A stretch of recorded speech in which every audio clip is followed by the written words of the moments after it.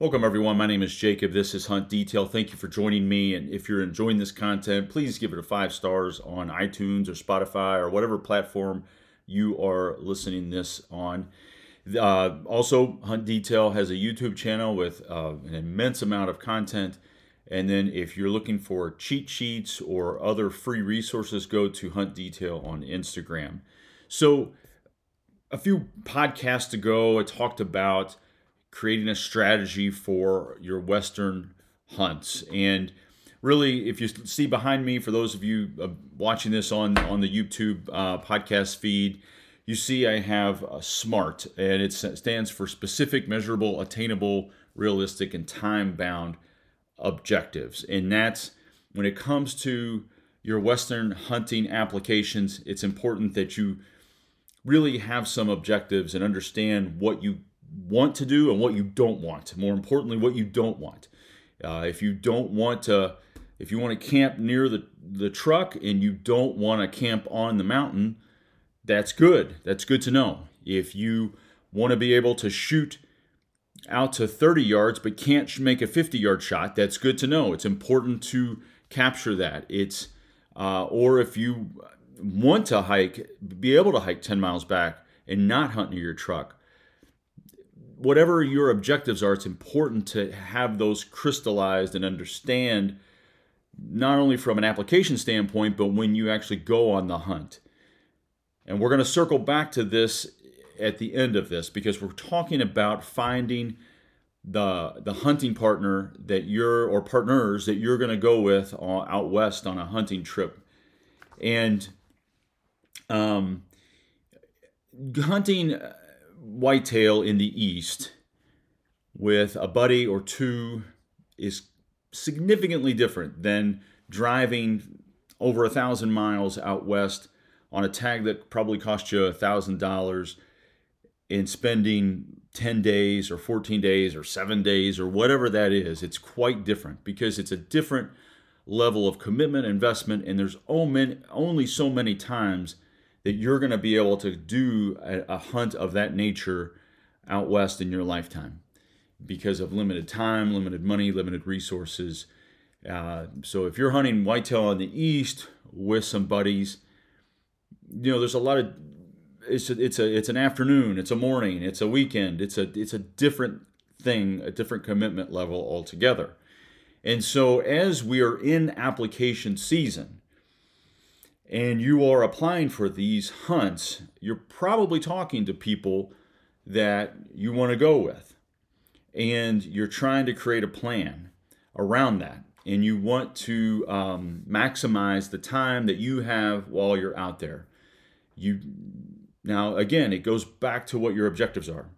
If your objective is to go out west and have a camping trip and grill steaks and drink beer and hang out by the truck, make sure that whoever you're going with has the same objective. Because if they don't, and they want to go 10 miles deep or whatever that may be, there's going to be some frustration between the both of you because expectations are different, objectives are different. And so I just wrote down a couple questions that you may want to consider reflecting on as it relates to your Western hunts. And this could even be hunting whitetails in South Dakota. It doesn't have to be a elk or a mule deer sort of thing, or it could be a pronghorn. Whatever it is, when you invest a significant amount of resources into a particular trip, the best way to make the most of it is to make sure that you and whoever you're going with are on the same page. Because if you're not, then again, it can lead to a lot of frustration because we are very passionate about hunting, of course. It's different. It's different than if we were going to do something else, some sort of golfing trip or something like that. It's significantly different because the level of commitment is different. So I'm going to go through a couple questions. Obviously, you can have your own questions. You may already have your own questions, but my question number one is: is your partner or partners, are they buying points for particular states without your help? The reason why I ask that is because every state is incredibly nuanced, and you know this. We all know this. New Mexico is different than Wyoming, different than Montana, different than Arizona, different than South Dakota, different than Iowa, different than Kansas. Are they actively buying points? Are they invested?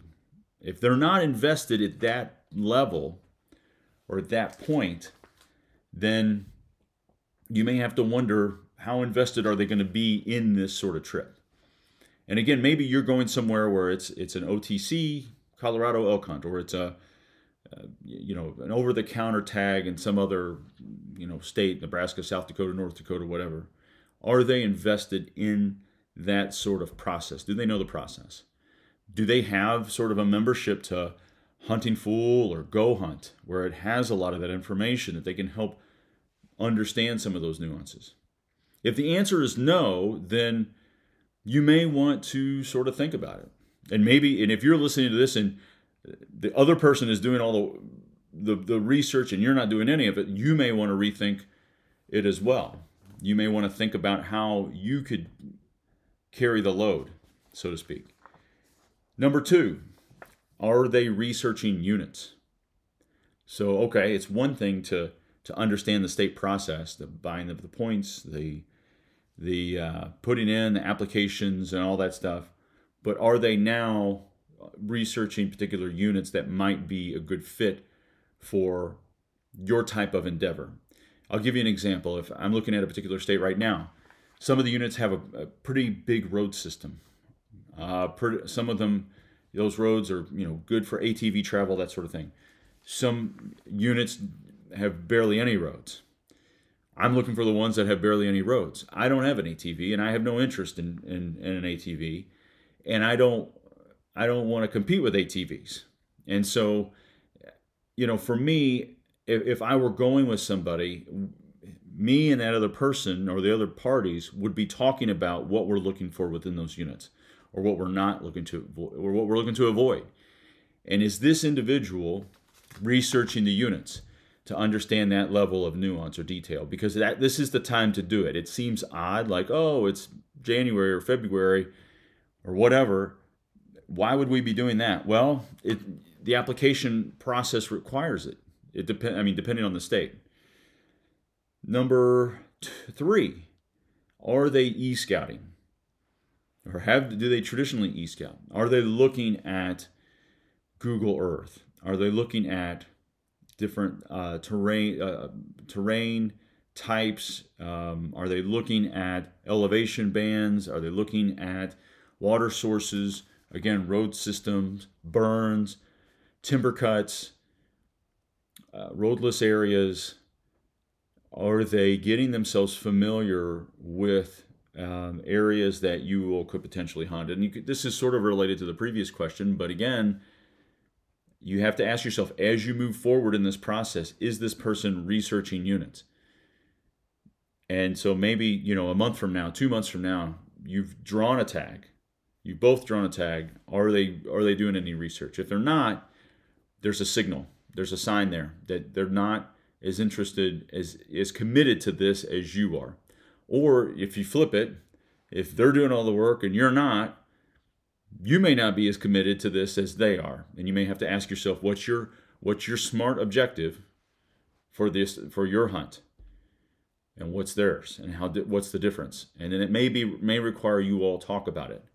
Because it's okay to hunt with somebody that may not be fully aligned with your objective, but what's critical is that you talk about it and build a logistical plan around it. Because again, when someone wants to go this way and you want to go that way, it can create tension and problems and really create a disaster. So could they, or would they, if you backed out, still be able to do this hunt? If you backed out, would they still be able to do it? You break your leg, and are they still going to go? Would they go? Could they go? If the answer's I don't know, maybe not, it's hard to know, then again you have to sort of ask yourself, am I going to be yoked with more responsibility than I should be, because this really should be sort of a 50-50 commitment. If I'm bleeding, are they bleeding too? So let's look at number 5. And this goes back to the physicality. So let's talk about a SMART objective, a specific, I'm going to hunt elk in X state. That's specific with a bow. My effective range is out to 35 yards with a 70-pound bow. I'm going to hunt within 1.5 miles of the truck, and I will need 3 people to help me pack out an elk. And I have 2 days of driving on each side, which leaves me 5 days of hunting. So you're time bound there. So there's a sort of a SMART objective. I'm trying to be very specific, measurable, attainable, realistic. And again, I may not like the fact that I'm limiting myself to 35 yards and 1.5 miles from the truck. But if that's my limits, then I have to, if I can change those limits, but those are my limits at this particular point in time. So then if I want to go 2 miles or 3 miles, then I have to change my physical, my physicality, my strength and conditioning, and etc. So that leads me to this question: are they physically able to keep up? If you again want to go deep, are they able to keep up with you? Or if you want to stay by the truck, or if they want to go deep, are you able to keep up with them? So it gets down to that physical conditioning component. Because again, a lot of these Western hunts include that component. Quite honestly, if you're hunting mule deer or elk, obviously if you're hunting South Dakota whitetail or whatever, it might not require a lot of that. But it is something that you need to think about and talk about. And again, all of this can be coalesced with the conversation. If you have conversations about these things, then they don't become issues. They can be built into part of the plan. Okay, well, I'm going to do this and you're going to do this. Okay, that's great. Now, any yeah buts? This is sort of the last question. Any yeah buts? So, we're going to stay till Saturday. Yeah, but I've got to, is there any way we could leave Friday? We're going to leave Friday evening. Yeah, but what about Friday morning or Thursday night? Would it be possible to do that? As soon as you start to hear the yeah buts, then you know that it's going to be an issue. And again, if you're bringing the yeah buts to the table, then that's on you, and you have to determine are your all's hunting objectives aligned. Because again, you can talk about these things, but you've got to make sure that you talk about them up front and there are clear expectations of each other. And because again, and I'm speaking from experience, this can create problems. It could be a very frustrating situation. And I want to emphasize that these may be best friends of yours. They're not bad people if they are the ones that aren't doing the homework, or if you're not doing the homework and they are, doesn't make you a bad person. It's just you have different objectives, different hunting objectives, and that's important to understand. And it's no different really if you go golfing. Somebody's really serious about golf. They've got the latest, greatest golf clubs. They want to do 36 holes or 54 holes or whatever, and you only want to do the back 9, and you've got a set of clubs that are 25 years old. It's no different than any other thing like that. Or you've got you play basketball, and there's always one guy that is the most serious, that thinks they're playing for a scholarship, and there's another guy that's just out there just to have fun, run around a little bit, and so those things don't usually create a lot of tension because it's just a basketball game. But again, if you magnify that in 1,000 miles away with $2,000 worth of investment, then it changes those dynamics. And like even with fantasy football, there's always those leagues where there's a couple guys or a guy that never sets their lineup, or they set their lineup for the whole year, and it can be very frustrating to the more serious fantasy football players. So how do you find someone to go with you on a Western elk hunt that is as committed as you are? And if you're listening to this podcast, I'm assuming that you have a level of commitment that might be different than other folks. So, but maybe you don't. But let's just say you are on the ultra committed side. You're the one doing the investing. You're investing your time, money, energy, resources. You're leaving your family, leaving your work for a period of time, and you are going out west on a big hunt, and you would like to go with someone, but you know that the folks there aren't many people that are as serious as you are, or that take it as serious. And so what I would say is that there are these camps that are offered, like if you've heard of Elk Shape has done a series of camps. I think he's just doing one this year in July or June or something that he just announced. And I have a feeling that if you were to go to an elk shape camp, you would find 45 different guys or gals that are as deeply committed to a Western hunt as you are. And you may find, now of course some of them may not like the same things that you like or have the same ideas that you have, and that's where you have to have conversations. But you might find someone from a different state that is cut from the same cloth as you, that has the same level, deep love, interest in challenging themselves and the growth mindset that something like this includes. Now, there's also the Western Hunting Summit. This is put on by Ryan Lampers, and there's a lot of folks that do that, and that involves, like the Elk Shape Camp, camping and shooting and classroom education, and there's a lot of men and women that are attracted to that sort of engagement, and you could potentially find folks that you share a common interest with and you share a few days with in those settings, in those camp settings, and then all of a sudden you've got a new really good friend. I don't know if you could find somebody on a forum. I just don't know if that's, I feel like it would be kind of sketchy. But the last thing I would say is, if you don't find anybody, just go solo. If someone tells you that you couldn't possibly do it by yourself, then you should do it by yourself. Because you can. You absolutely can. And I'm going to reiterate that. If somebody says, well, you know, how could you butch it, or how could you pack it out, or how could you do any of that by yourself? Well, you can, and you absolutely could, and you just have to prepare for that, both physically and mentally.